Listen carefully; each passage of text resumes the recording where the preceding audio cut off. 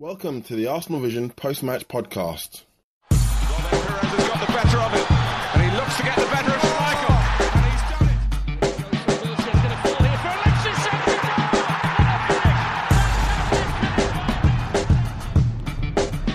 Henry, chance. Welcome to the Arsenal Vision post-match podcast. This is me, Lean, from arsenalvision.co.uk. In today's show, Elliot, Paul and Tim will be discussing the 3-1 victory at home to Bournemouth in the Premier League. It was a very enjoyable game of football, firstly. Both teams came to play, and credit goes to Bournemouth for that. A lot of teams these days come to the Emirates, try and get a point, stifle, and all that fun stuff, or not so fun, but they actually came and attacked us, and on another day, they could have got something from the game. Not just saying that because they lost and we won, but I thought they played really well. And they're quite enjoyable to watch. So, good luck to them going forward, apart from when we play them away. It was good to make a lot of changes and get a positive result, because that's going to be important. Good to get back to winning ways again after 3 draws in a row, so that's good. So long may winning continue, because winning's good. Enjoyed the podcast. Back after the EFL Cup game against Southampton in midweek, and see you then.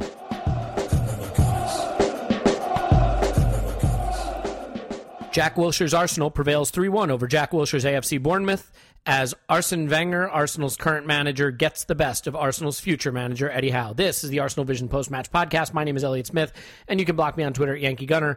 Strongly recommended.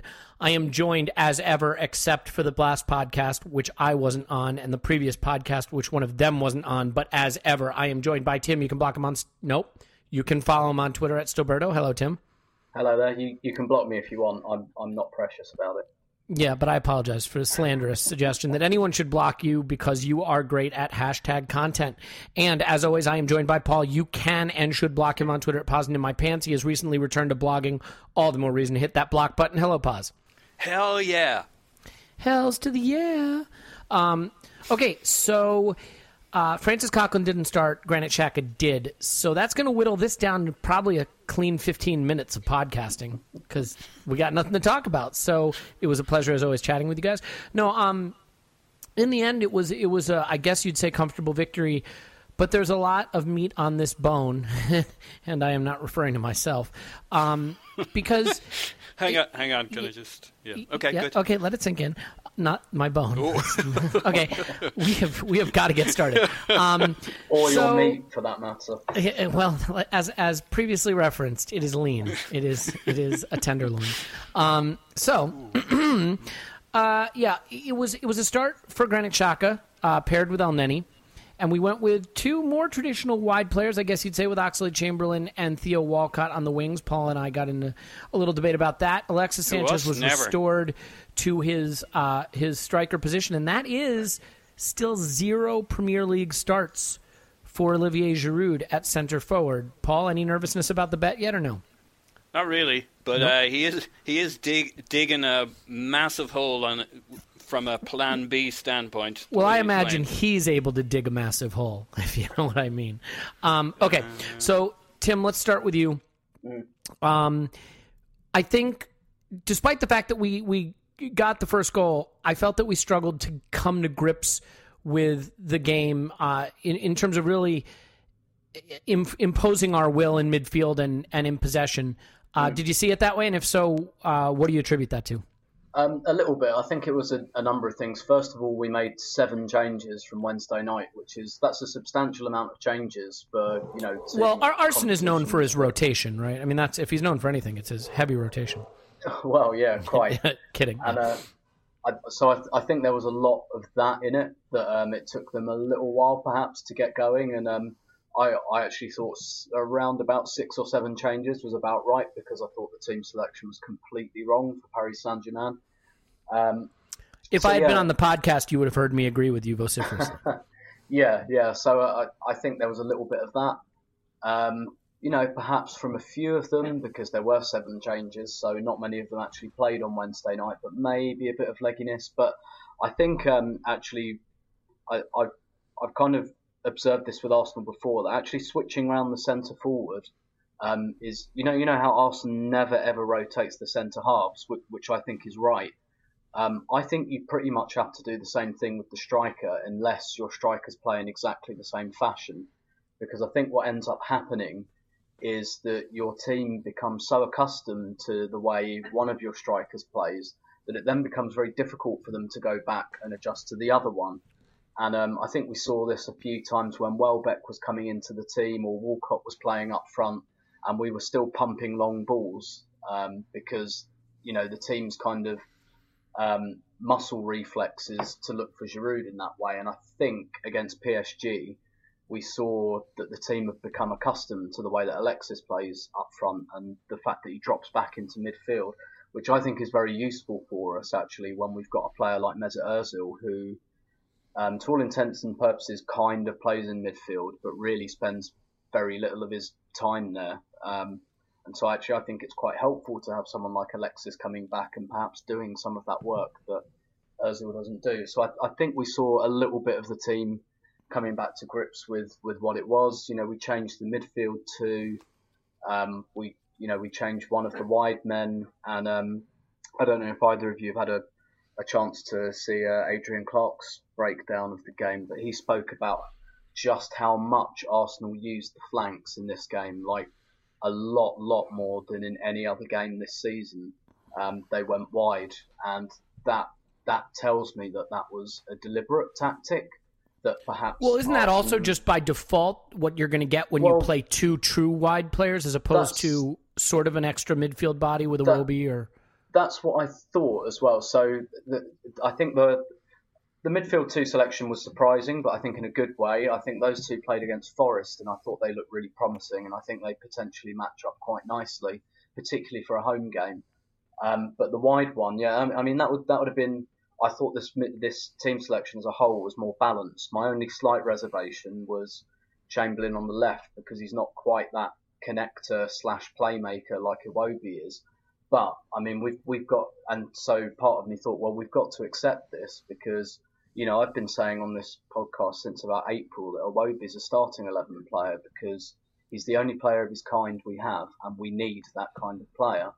But we've got to accept that we have a deficiency in our squad in one position, in my opinion, and it's that one, out wide left. And Iwobi is not ready nor physically capable of playing every game. So we're going to have to play Chamberlain, who is probably the second in line there, unless Lucas Perez, gets a few games there. So to all intents and purposes, we're going to have to put up with that at regular intervals in the season. But you don't think that Ramsey can play there after pretty much one performance in a really tough spot, having played very little? Yeah, I wouldn't rule it out based on Man United. I think there was a lot more going on there that forced him very deep. I think. I mean, he was excellent on the right wing at the start of last season, playing sort of the Iwobi role on the flip side of the pitch. Yeah, and I think that's another option. At the moment, I'd call it pretty much untested because, like I say, I don't think Old Trafford was a true picture of what he can bring there. So it's still a little bit. There's a little bit of potential chaos factor in that selection, but basically none of them are really ideal because Chamberlain, is a bit of a mixed bag at the best of times. I thought he was pretty good in this game. There were still a few lapses in concentration that concerned me, but generally pretty good. But the fact that we were we were spending so much of the game on the flanks and early as well. We were doing it early in the game. That Chamberlain committed his fullback, and it seemed to me that it must have been a conscious decision to do that. And whether it was just because whether Wenger identified a potential flaw in Bournemouth in their fullbacks, because they both got booked very early, or whether he just thought, well, I've really only got Walcott and Chamberlain available because Lucas Perez is out, Welbeck's out, Iwobi, is up and down at the moment and probably needs a breather. So maybe I have to play this way. I don't know. It'd be really interesting to know. But to some extent, rather, that seemed to me to be deliberate to kind of try and go attack them down the flanks. And actually, I thought that worked okay. But in terms of, we did struggle to dominate the ball, although I thought both midfielders were very good. But I think that's also a bit of a consequence of Bournemouth are a really good team, and especially in that midfield area. I was very impressed with how controlled they were with their passing and their tempo. Right. Well, let's get into why that was too, because so Paul, let's kind of bring into the light the dark back chat debate that we had. Now, I realize fully that one of the big things that changed the pattern of play in this game, and I think you'd both agree with this, and I don't know that we have to dive into it too much, was Debuchy going out, who actually had started really brightly and added that overlapping player, and it really wasn't the same when Gabriel came on. But my theory on this, Paul, is simply that, as you know, and I will just illuminate everybody listening who doesn't care, that we need, because we play a two-man midfield and because Mesut Ozil is often more advanced than Alexis. In fact, his heat map for a lot of games has him as the most advanced player, and in fact, he was the most advanced player against Bournemouth. And while Alexis does drop a little deep, with two men in midfield, it's hard to control the game if you don't have somebody else in possession who can come in and add an extra body in midfield to receive passes and help maintain possession and recycle possession and so on and so forth. And that's kind of what Iwobi has done from that left wide position where he comes in more to the half space, whereas Oxlade-Chamberlain likes to stay wider and isn't really going to help maintain possession.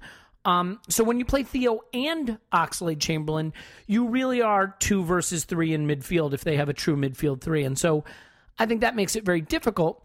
I think you can still, use people like Xhaka and Mustafi to play line-breaking passes and sort of shortcut midfield and go straight up to the attacking players, which did happen. But it really does put a lot of pressure on the early phase of build-up because it's hard to get any real possession in midfield. So talk me through why you think it's okay to go with a two-man midfield and then 2 natural wide players and what you saw from this game to support that. Yeah, well, I mean, I agree with you. There's a reason we've played, if you want to call it, the Nasri role for a long time. We were maybe a little at cross purposes in that I thought for this game and this game only, it made a lot of sense, mainly for the reasons Tim outlined in terms of who else would you have played. I think one of your thoughts was maybe, a Ramsey-type player or Ramsey from the left against Bournemouth. But I think when we talked about it back and forward, this was really the options he had for the day. But I could rationalize it as a reasonable approach, given that we were matching up against a very similar setup. So kind of use what you got and use it well. And, it took us a little while to get going. We actually started very fast. There were a number of parallels to the PSG game, God help us. And maybe you guys can help me work out if there's a reason there were these parallels. But we used the strengths we had. We attacked down the left early with the Ox. If you remember Ozil's shot on goal, that happened in like the second minute or something. Then it got a little messy. Then we found our rhythm, as I think you guys were both saying. And we got our goal, and that lasted for the best part of 10 minutes. Kind of like the PSG game. We had a pretty good run until, unfortunately, they scored. Or the couple minutes leading into their goal early on in the game. We had a pretty good run in this game till we scored, and immediately, I think we may have all caught this, but I think a lot of people missed this in terms of discussing why we lost momentum after the goal. I mean, it was immediate. Debuchy was down. Gabriel came in, lost possession a couple of times, was finding his feet, took a poor throw in, put it out for a corner. That was a momentum killer. Not knocking the guy, because I think he actually did very well over the game. But it killed our right side, just as Jenkinson not playing the ball forward against PSG killed our right side. Guess what our highest passing combination in both games was, position to position? Well, it was left back to left wing. Left wing, yeah. Monreal played a ton of passes to Oxlade-Chamberlain. I think it was like 14 or 16, something like that. Yeah.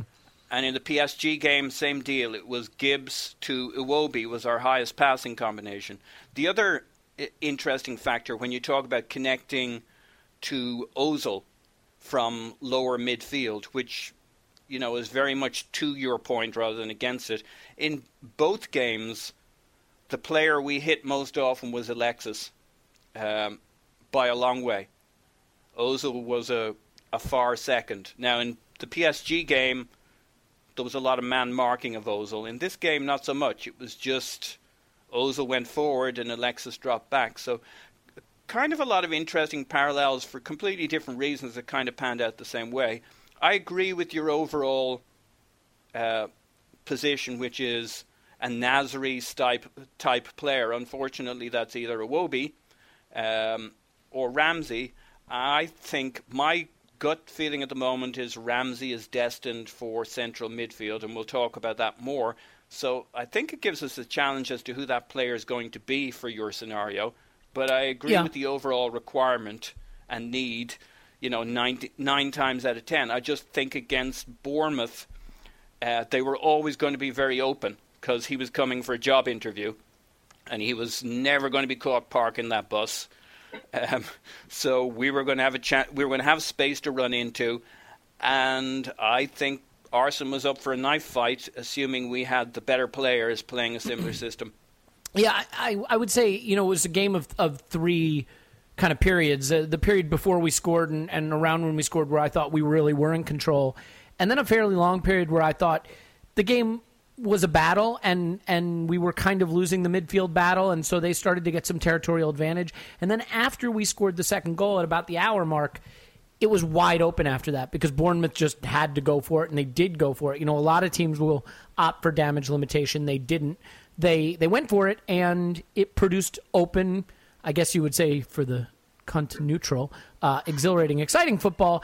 But, we were tested at times. They definitely had their opportunities. There was a phenomenal save from Cech on a Phobie. There was the missed header towards the end before we scored the third. But by and large, that last 30 minutes, I thought was just a really wide open game between two teams trying to find that one goal that was going to change the result. So, but just quickly, maybe you agree or don't agree. The end of the first half and the start of the second half, we were clearly back in the driving seat and knocking the ball around for, there was a good 20, 25 minutes, a bit like the PSG game again, but for different reasons. What I would say is, look, they didn't play us off the park, nor should they. They're Bournemouth coming to Arsenal, right? I think it's more the point that we did struggle to really impose our dominance in possession on them, and I think that's because of how we set up. So, Tim, let me first get your thought on that. I mean, how does a two-man midfield control the game against a three-man midfield if you do play proper, so to speak, wide players instead of one of those possession-oriented players? You don't really, especially against a team like Bournemouth. I think Paul really hit it there when he said that Arsenal was prepared for a knife fight, and the reason that really strikes a chord with me is because I'm going to write. You've been in a lot of knife fights this week. No, I'm going to write something this week about the really very very simple idea. So, like, Alexis is this team striker now, as far as I'm concerned. That is absolutely set in stone. We shouldn't move him around anymore, and we shouldn't feel sorry for anyone and accommodate this team in any other way. And and I kind of hinted at this earlier, one of the reasons it really, really works is gloriously simple, because it keeps Ozil and Alexis close together. And that's our two best players. It keeps them very nice and close together. And it gives them the ability to swap positions. And I think, like I said earlier, Ozil, not really doing the dirty work becomes slightly less of a problem when you've got Alexis charging back centrally, because he almost kind of becomes, not a complete midfielder, but with Alexis, it's almost like you've got 2.5 midfielders. I think when you haven't got possession of the ball, which is still not ideal, but it's better. And I think, I remember loads and loads of games for the Invincibles, for example. People understandably and correctly, mythologize this team as this team that just was walking all over everyone and beating them 4-0 every week. And it really wasn't like that. There were tons and tons of games, in the unbeaten season and the seasons around it, where the games were quite even. and where we were a little bit open and where, the opposition were encouraged. But because we had this beautiful idea of having Pires and Henry nice and close together, that was usually enough to win us the game. And I think, particularly when we're playing teams like Bournemouth at home, I think Wenger can think, do you know what, I might have to cede a little bit more of the midfield battle than I'd like, and we might not get much more than 50% of the ball. But if I've got Ozil and Alexis in central positions, playing nice and close together, I can probably beat most teams, particularly at home, and it will be enough. Mm-hmm. And, I know the game was different tactically then, but, that Invincibles team did that in a 4-4-2 formation. And so they only have ever had two central midfielders, albeit Pires kind of coming in. To be fair, everybody played 4-4-2. Yeah. There weren't a lot of three-man midfields that they were facing. And when you have a guy like Vieira in the midfield, you might as well have four midfielders. Of course. But that's kind of... And Arsenal's shape yesterday and at times this season has been very 4-4-1-1. When you watch them line up off the ball, that's pretty much how they're set up. And in fact... Absolutely, totally agree. It's more like 4-4-2 because Alexis drops back that little bit more, and it's almost like we've got two number 10s. I have a great screen cap, and I forgot to share it. I can't remember now if it's from... I think it's from the PSG game at some point. It might be United. I can't remember, but... It's us off the ball, and we are standing in the clearest 4-4-2 setup you have ever seen in your life. Yeah, it's almost like 4-4-2-0. It was PSG. Yeah. It's like Alexis drops back kind of next to Ozil, a little bit ahead of him, but it's almost like having two number 10s off the ball, and then between them, it kind of creates half a body, if that makes sense, particularly off the ball. And I think that's probably a big reason, why he went with Xhaka and El Neni, because he probably knew this was going to happen. And he went for the two most secure ball players available to him without Cazorla, which is Xhaka and El Neni, because they're both brilliant passers. El Neni's fairly low risk. He's got a lot of energy as well. So I think there was a little bit of science in that selection. If you're worried about being outpassed in midfield, you shouldn't pick Francis Coquelin, although Lord knows that Wenger does love picking him. Yeah, well, and I'll tell you what, I think if you look at the heat maps and the pass maps, central midfield was further from the front line than it has been all season, where usually that's a lot more compact. And maybe the idea was, with the kind of vertical passing you get from Mustafi and Xhaka, you can bypass a little bit of that midfield buildup and fast forward to the attacking phase. And we saw a lot of that. I mean, Xhaka played a lot of really nice vertical passes from deep. He had that one sensational one from 15 yards in his own half over the top, right onto the foot of Alexis for the penalty shout. He played a number of nice little slip through entry passes. But I think, one of the reasons I think Xhaka is kind of the Arteta of this team in terms of dividing opinion already is because he's not there to score goals and create assists. He's there to be able to maintain possession, to be available for his teammates, and then create vertical passes that advance the possession into attack. And what was Arsenal's phrase? Something like medium value passes or something like that? Yeah. The moderate value pass. Yeah. Moderate value. And he was talking about from lower to upper midfield, basically connecting, the lower midfield to the attack. And, you reference some passes. I mean, he had 3-4-5 up the left side, lovely curving arc passes that set off Oxlade-Chamberlain or Alexis. For our first goal, he played the entry pass into advanced midfield and bypassed Bournemouth's midfield entirely. And I realized, it's not a pre-assist or an assist or a pre-assist, but it was what started that build-up and allowed us to get into the attacking third behind their midfield. Yeah. Well, Paul, let's do this. Let's finish off the segment on Xhaka just by getting your feelings on this performance and whether maybe the worm has turned for Arsene with this player. I think it was a great performance. It's interesting that everybody saw this game differently. You and I came out of this game feeling about it very differently. I think we kind of met in the middle, though, still on our respective sides. Martin Keown thought our midfield was poor. Didn't think that much of Xhaka and what's his face, El Neni. What's his face was terrible in that game. Yeah, he was. I hate Mohammed what's his face. And then Michael Cox, I read his thing. I think it was on ESPN. He thought we played very flat for this game. I'm like, you could say a lot of things about this game. Flat wasn't. Yeah, that doesn't seem to make sense. It was a very effervescent performance on both sides. Yeah, Adrian Clark's breakdown was entitled, "Why Did Xhaka and El Neni work so well together?" So this of all games, especially a game we just about scraped a win on it in some ways, and yet ended up winning 3-1, and it felt fairly resounding in the last few minutes. It was a weird game. I thought Xhaka did great. I mean, his stats are off the charts. He had 14 ball recoveries. He was 90% passing. He played 65 or 70% of his passes forward. I mean, what more do you want from one of your two in midfield? So shove that up your arse, Francis Coquelin lovers. Yeah, that guy's a dick. And by the way, he covered both halves of it. His passing forward was clearly excellent.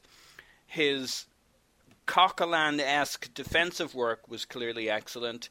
He was front-footed. He was intercepting. He was doing all those things you're looking for. He found a nice balance with El Neni. I think it's really interesting. I strongly believe Ramsey's heading back into the midfield too. All right, let's just get to it. Why? Why do you believe that? And presumably with Xhaka? I would guess it's with Xhaka. Now the only question is that where the manager. My theory, it's only pet theories, right? But my theory on Xhaka, we saw a moment late in the game where he over elaborated his. Kind of trapping the ball in the corner. Mustafi did brilliantly at one stage against the corner flag and got a free kick instead of having to kick it in for a touch or a corner to the opposition. Xhaka kind of tried to do something on the far touch line and got done, and whoever it was shoving him, Wilson or whoever, shoved him off the ball and put the ball in for an attack. I just wonder, at the age of 23, if he doesn't regularly in training and in terms of how Arsenal's talked about wanting him to play the Arsenal way, I just reckon he's taken some time and he's young and there's a bit of decision making to be done, but the raw material is really, really good. So are we at that point yet? I hate to say it, but I think there could be still another game or two before Arsenal's fully settled. That if this performance was every performance going forward, I don't think there'd be a question. But obviously there are some questions in his game. Well, the last time we saw him, or saw him in a significant role was in the North London derby, and he was our best player in the second half of that game as well, and mostly because of his shielding and his defensive contribution. I think we'll get a really good idea. I think he's really close. Unfortunately, that's not what you want to hear. And I think Ramsey looks the part at the moment in his cameos and his you weren't maybe too fussed on his PSG game. I thought he was bloody good.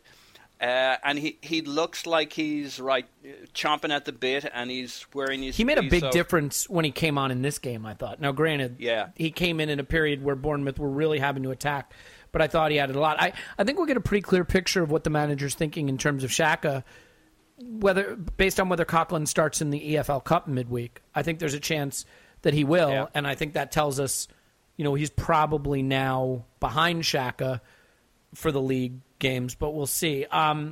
Tim, any final thoughts on Xhaka and the future of our midfield?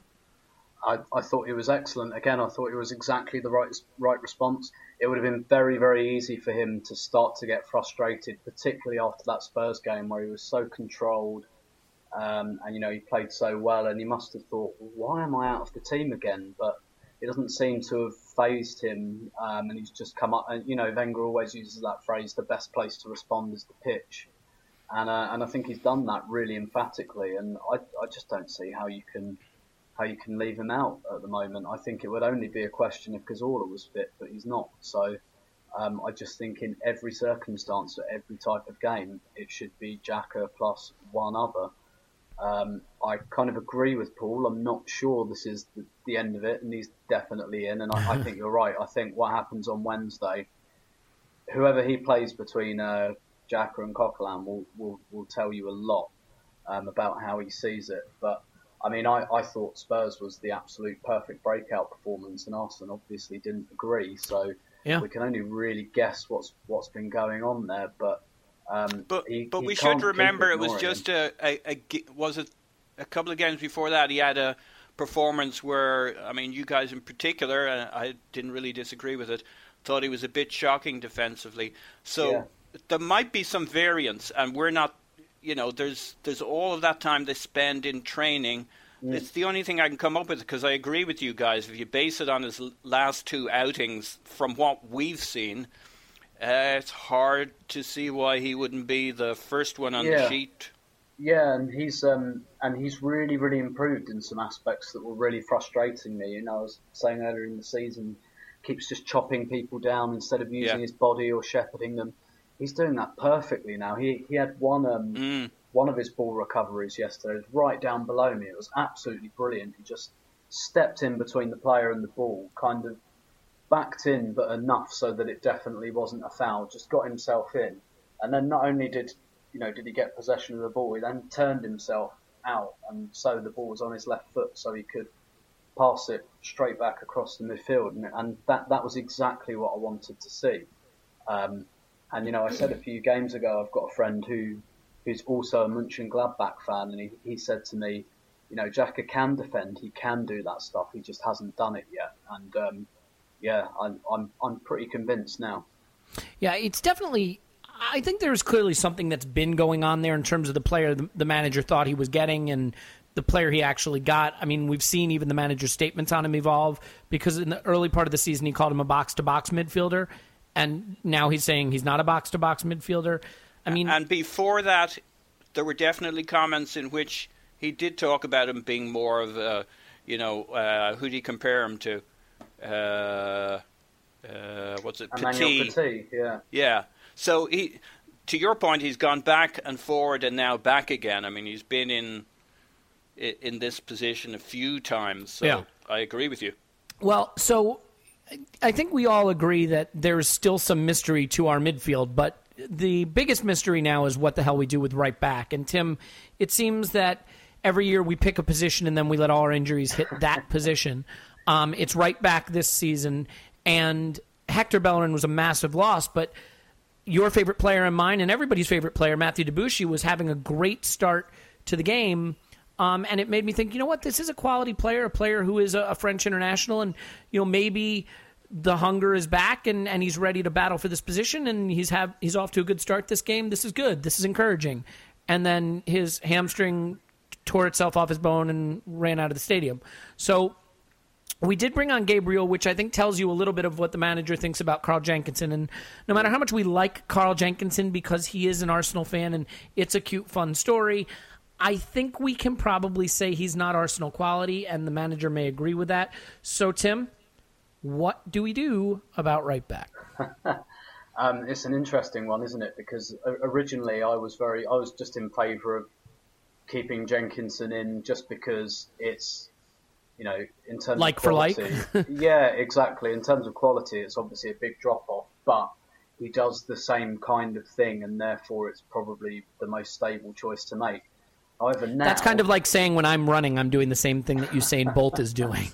It's not the same thing, is it? But it's kind of... It doesn't upset... It upsets the quality, but not the balance of the team. And basically, all of the options we have, except for Debuchy, who you'll recall a couple of podcasts ago I was saying shouldn't be, dispensed with willy-nilly because he's actually a good right back and a good backup option. And can I just add, Tim, I mean, the period when Theo played best yesterday was when Debuchy was on. He had a really good start, and then can't put it all on the right back, but losing a good right back to play against, I think, impacts our right now in the last two games. Yeah, it does, and it kind of shows you the problem of shifting someone out of position to play there. It does kind of upset the balance of your team. So really, and it also kills, sorry to keep doing this, but it also kills Mustafi's distribution in both games, not having anybody to link up with. Yeah, although actually there were times where I was wondering if it was him playing right back, because he was certainly getting involved down there, not just in a defensive respect and an attacking respect. He was getting down that line a few times. But I think really the manager's got to weigh up. Do you slightly upset the balance of the team, or do you keep the balance of the team the same and have an inferior option? Because, Jenkinson really has got to be thinking now. I mean, in the build-up to the game at Man United, Wenger was talking about playing Gabriel there, maybe playing Coquelin, which suggested he wasn't comfortable with playing Jenkinson. And now, he's clearly rushed Debuchy back. Debuchy had 60 or 70 minutes in an under-23 game, and he's thrown him back in.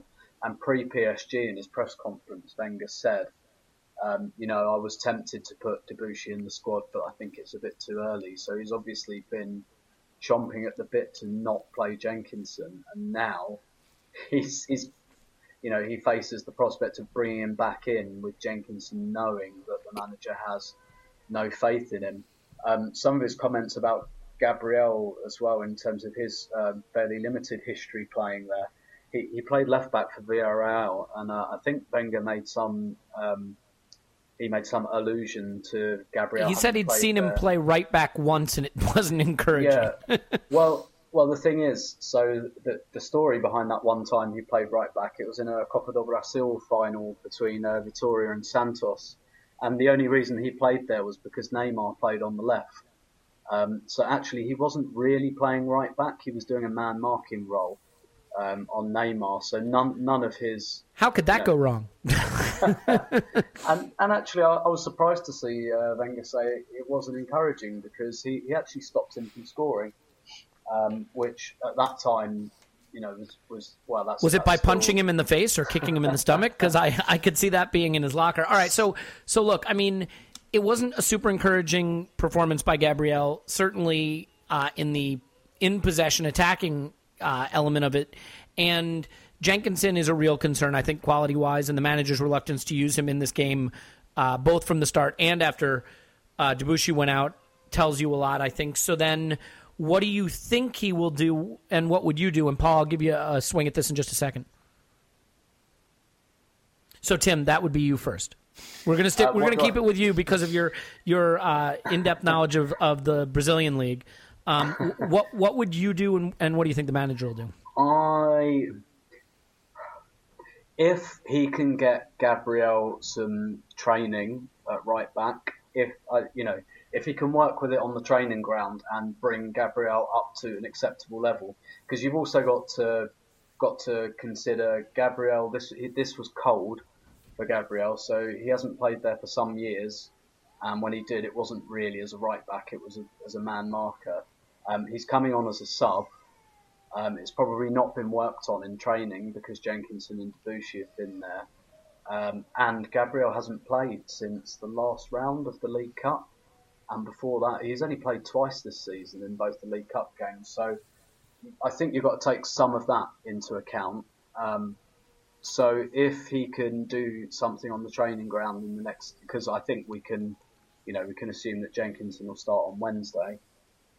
And that Gabriel will go back to centre-back. But if he can do something with Gabriel in the meantime, and then he'll just have to make an informed decision based on that, based on, do I upset the balance but bring down some of the quality? Do I go with an unnatural right-back who perhaps will be a bit more solid? I think he might stay with Gabriel at right-back. I'm trying to think who West Ham play on the left wing, because that will have to come into his thinking as well. I mean, who do West Ham have down the left? And they have Cresswell, don't they, as a left back, who's generally pretty good at getting crosses in, and Payet sometimes pops up on the left side too. Yeah, precisely. So he might deduce, particularly for an away game at West Ham, he might think, well, actually having a centre half at right back's not such a bad idea. I think he'll play Jenkinson on Wednesday and Gabriel on Saturday.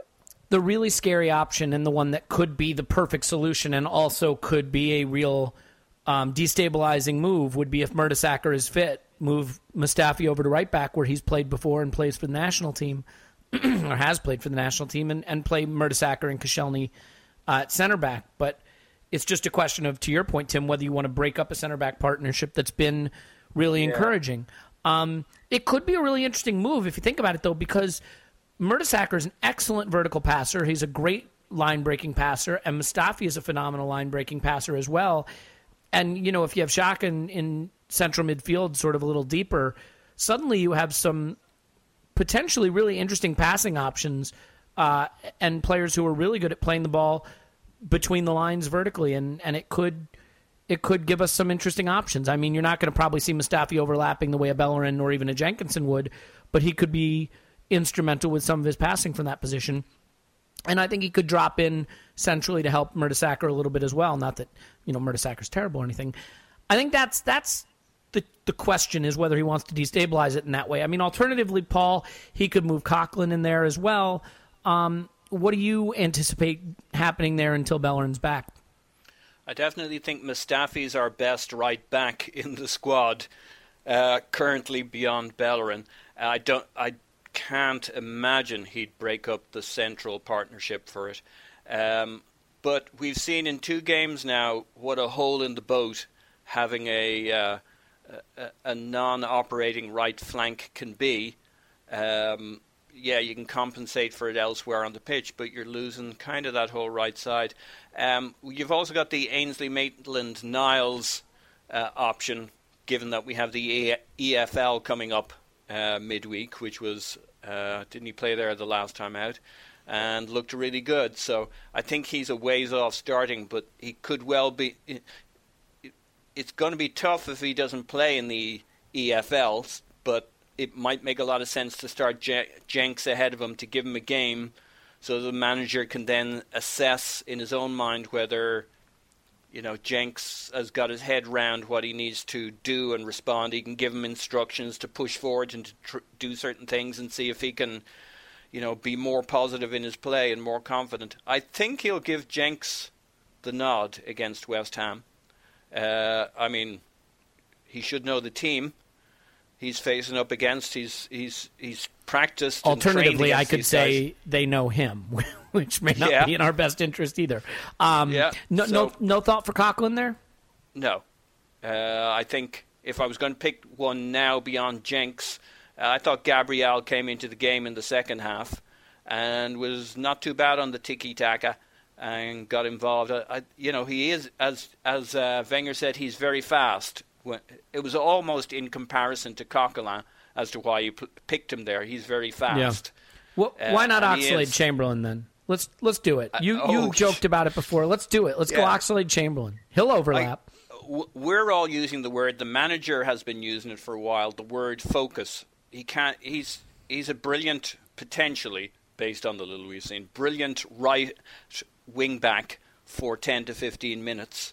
But you see, if I were to find out in later times that Oxlade-Chamberlain had struggled his whole young career with ADD, and I'm not making a joke out of this, we all know people who have significant ADD challenges in life. I'm sorry, what? Yeah. It's 10%, it's 8%, it's 15%, it's a significant percentage. That's 2 guys in our team have ADD. If you were to tell me in later life that he suffered significant ADD issues, I believe it. I think he's got a focus issue. The manager uses the word all the time. We see that lapse. He'll do something, his head goes down. Instead of responding immediately to it, sometimes he remembers, sometimes he doesn't. I don't think you can risk that. Yeah, I don't fully mean we should do it. Although, look, Emmanuel Aboué was a right winger who became a right back, and whatever you think of Emmanuel Aboué, he was part of a back four that took us to a Champions League final. Okay, so, I think we're not going to be able to guess what the manager's going to do at right back. I think that will remain a mystery. And as far as the central midfield, I think we're still going to see some juggling going on there. But one thing that I really do believe is that Alexis, as Tim, you alluded to, is our center forward. I thought he was tremendous again at the weekend. His relationship with Mesut Ozil and that partnership they're developing is spectacular. I know that we go on and on about Alexis, on this podcast, it feels like every week now, but he is really extraordinary to watch. Would you say that he is moving into that position now? We cried out for, we had Ian Wright and Dennis Bergkamp and Thierry Henry and, Robin Van Persie. No one really wants to talk about it. And then is Alexis starting to ascend for you into that level where he's, every time you turn up for a match, he's the guy you want to watch? Yeah, I think so. And I think the time for me that showed more than any other time, including, both his goals, was when, Bournemouth were on top. Just after they equalised, we were a bit rocked by it, I think, largely out of a feeling of injustice. And Bournemouth were really starting to get to grips with the game. But then it turned back again when Alexis smashed that shot against the crossbar.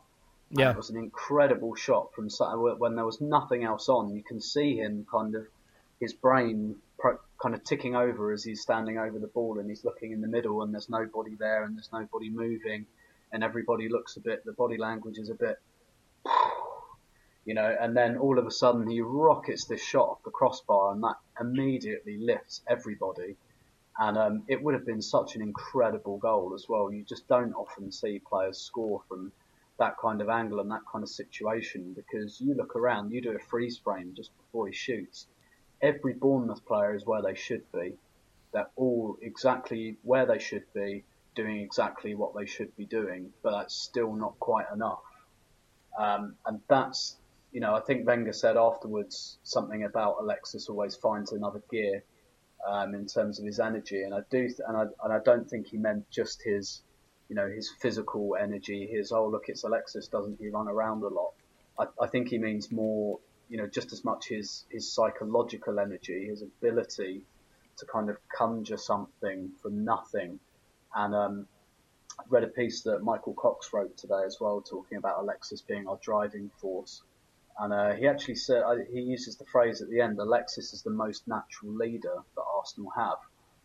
Which is quite interesting, particularly for a British person to read, because we're always told that, the guy that points and shouts a lot is the leader.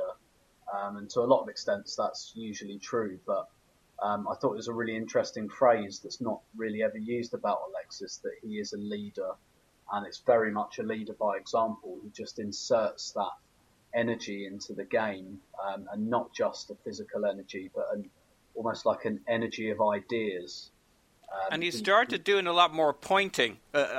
Maybe I'm just noticing that. You see it in the stadium. I'd love to get your take on it. He was organising us defensively, and on the counter-attack we score the goal, he tells Giroud, who's looking at him, not to pass to him, to pass to Ozil. You see him pointing suddenly to say, he's directing. He's not only directing and organising, he's directing play. Yeah, indeed, and that might be, he gave quite an amusing interview afterwards. In English. That might just be because his language skills are improving as well. It can't hurt to be able to communicate, at least at a basic level, with your teammates, right? I mean, we gloss over the language thing, but go out and play a pickup sport. I don't care if it's football or basketball or whatever it is. It makes a big difference when you can shout an instruction or understand an instruction from a teammate. Indeed, and I think possibly in the past he's kind of gotten away with, is not the phrase I really want to use here, but he's kind of got by with that because he's usually been on the left-hand side, and Ozil speaks Spanish, and Monreal's a Spanish speaker, and Cazorla's a Spanish speaker. There's a lot of them in the squad, and I reckon that if you play on the left side of Arsenal's team, you can probably get away with just being a Spanish speaker. But should we call the left flank Little Spain? Yeah. But now he's playing in the centre, and that's a whole different ball game because he's everywhere now. So now he just goes and speaks to Hector Bellerin. No, but but isn't the other side of that, Tim? Yeah, I mean, you hit a brilliant point. He's central. He's involved in everything. We were all frustrated. I was quite frustrated with him in previous seasons, and it probably wasn't his fault that he was kind of in his corner on the left, pinned in, not really connected to the rest of the team. And maybe this has opened the floodgates, if you like. He can't have just learned English yesterday.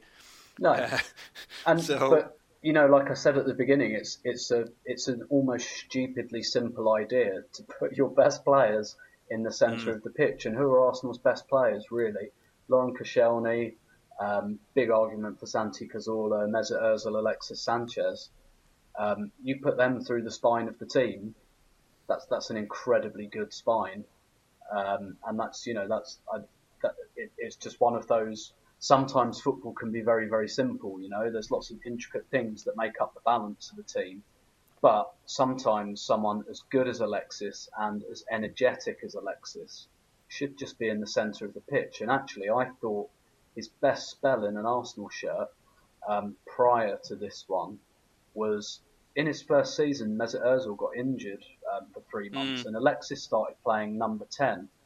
And he was quite often playing behind Danny Welbeck in a number 10 role. And I thought that was one of his best spells. And he will drop deep. He did that at Udinese as well. He played the number 10 for a while. Behind Di Natale, yeah. I strongly think you're onto something. It isn't just that he enjoys attacking and being the centre of the... He likes being connected, and it's opened the floodgates, He hasn't broken down crying or anything. Well, he might have.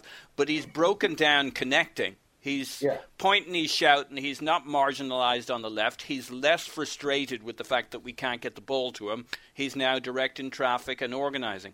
Well, and so much of football is about where the space is on the pitch. And the fact is, whatever you want to say about Mesut Ozil, he doesn't drop deep. He doesn't. He doesn't want to come link the play, per se, in midfield. He wants to stay in the attacking third and find a pocket of space in the right channel or a pocket of space in the left half space, or he'll even drift out to the wing. But he stays more advanced. And if you have Giroud in the center, standing at the edge of the box or even dropping deeper, that dynamic isn't as effective. But because Alexis is so willing to cover so much ground and drop deeper and carry the ball forward and make those runs all game long, it lets Mesut be so much more effective with the space that he uses. And I just... All of Ozil's touches yesterday were on the wings. There was practically nothing in the middle. Yeah, well, and not dropping deep. They're always advanced. Yep. I mean, he stays in the attacking third. And so I think it makes a big difference having Alexis in the center of the pitch willing to drop deep.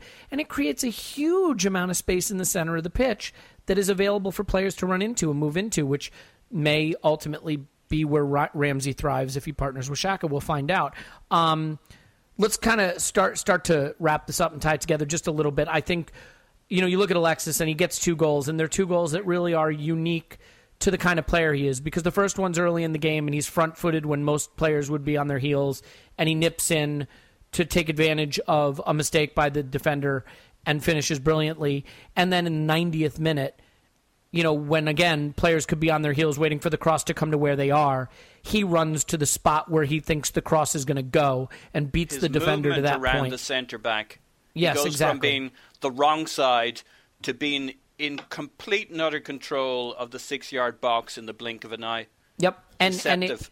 And look, I mean, it may not have been a vintage performance in some ways, but I thought their penalty was really soft and really fortunate. I think Nacho Monreal, dudes. Yeah, I just don't see how that was a penalty. Yeah, but that's 2 50-50 penalties this time out, one the last time.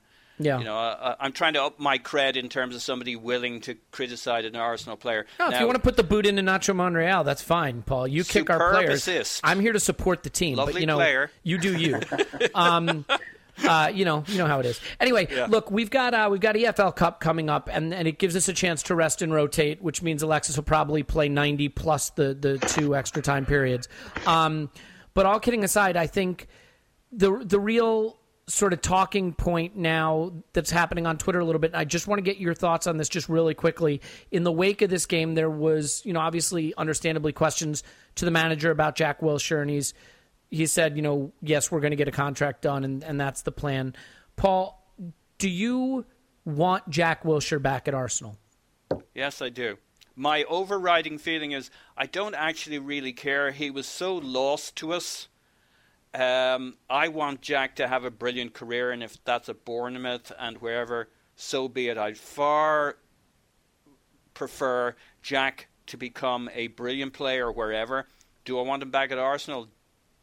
Damn right I do, if he has a good season and he plays well. I mean, he's a real talent. Yeah, but, I mean, the question then becomes, we know Jack isn't someone who, from a ego and mentality standpoint, wants to sit the bench and be a squad player, and certainly not at the age he's moving into now, and he values his role in the England team. Are you willing to bring Jack back to Arsenal if it means we have to find room for him on a regular basis, much in the way we're sort of feeling pressure to find room for Aaron Ramsey? Well, I mean, that's what a top-level manager has to manage. Do I want him back? Yes. Does it guarantee him anything? No, he'll have to compete. But he wants to play for any big team, and if he has a big season at Bournemouth and then maybe one more good season, say, at Bournemouth, and wants to move on to City or Chelsea or United, he's going to have the same problem there too. So from his side, that's what it's like at a big club. From our side, we got to be able to manage big players when we're in 3 or 4 competitions. We already have that problem. Bring it on. I think the other danger, too, is no matter what you think of him as a player, any scenario where Jack Wilshere is an integral part of how we're building the team always now, unfortunately, comes with the inherent risk of a guy who could miss an entire season. And I know that's unfair. He's stayed fit so far this season.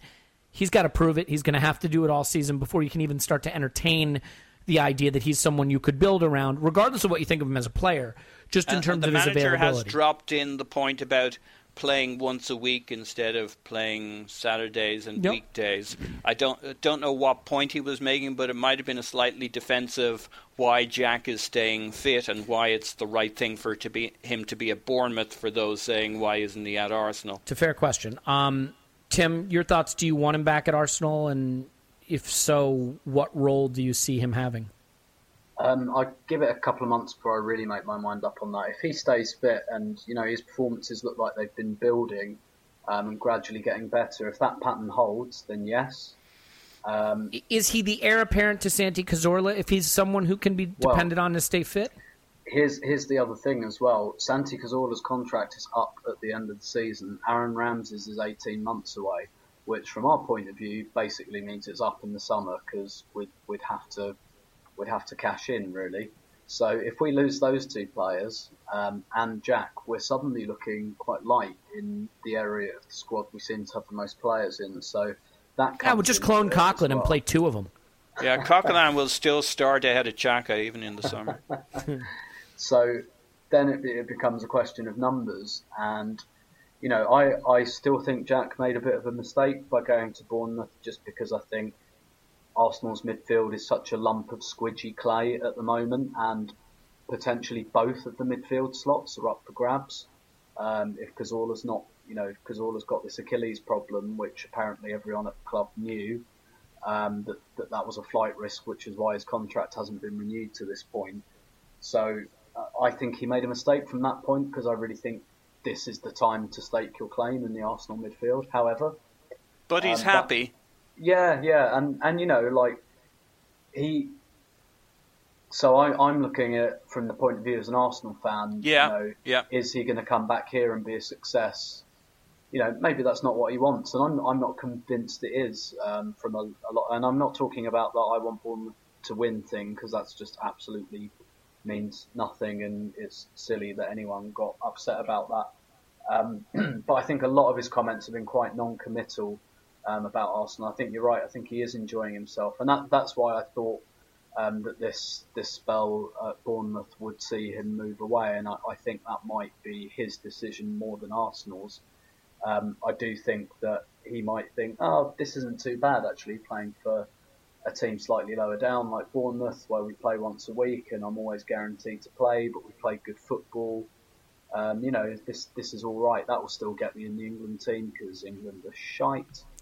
For a season or 2 kind of thing, yeah. Yeah, and you're right. Maybe after that he'll take a view. A bit like, do you remember when Lassana Diarra left us to go to Bournemouth?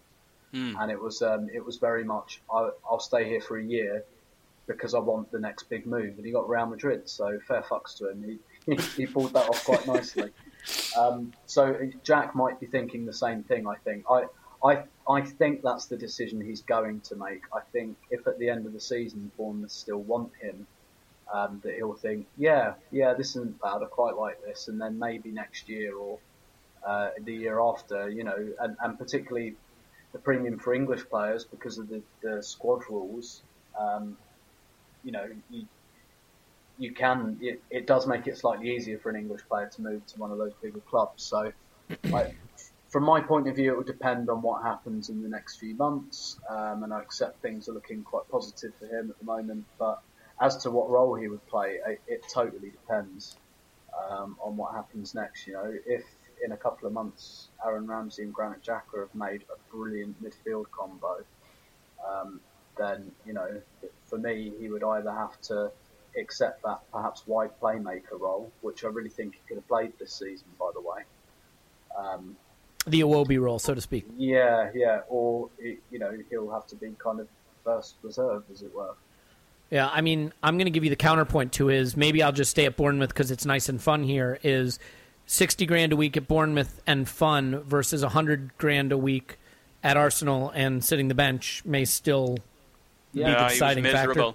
He was miserable. I don't know, man. I've had money and I've not had money, and I think having money is better. He has money either way. It's just whether he drowns in it or it's up to his nose. I'm still in that cynic point with football where I think at the end of the day, a golf and wage... Okay, but if he takes a long-term view, he sees Bournemouth helping his career by keeping him fit, keeping him in the spotlight. His next move, it's not the move you get this year, it's the move you get in a year or two. He gets his England place, he might become England captain, blah, blah, blah. Depends on how you calculate that one. There mightn't be that much in it in the end when you're fecking miserable. And Welbeck comes back, so there's no wing spots. You got Santi comes back fit. You got Xhaka. You got Ramsey, and he might not like that second midfield spot in terms of the role within our team. This is Bournemouth set up to be a showcase for Jack. I think he's loving it and he's happy. All that partying in London may be more secondary than primary. In other words, it might be caused by his miserableness in life that he wants to go out with his mates and have a few drinks. He might be just loving this and saying, screw it, don't knock it for a year or two. And this has been the Psychiatrist's Couch with Jack Wilshere.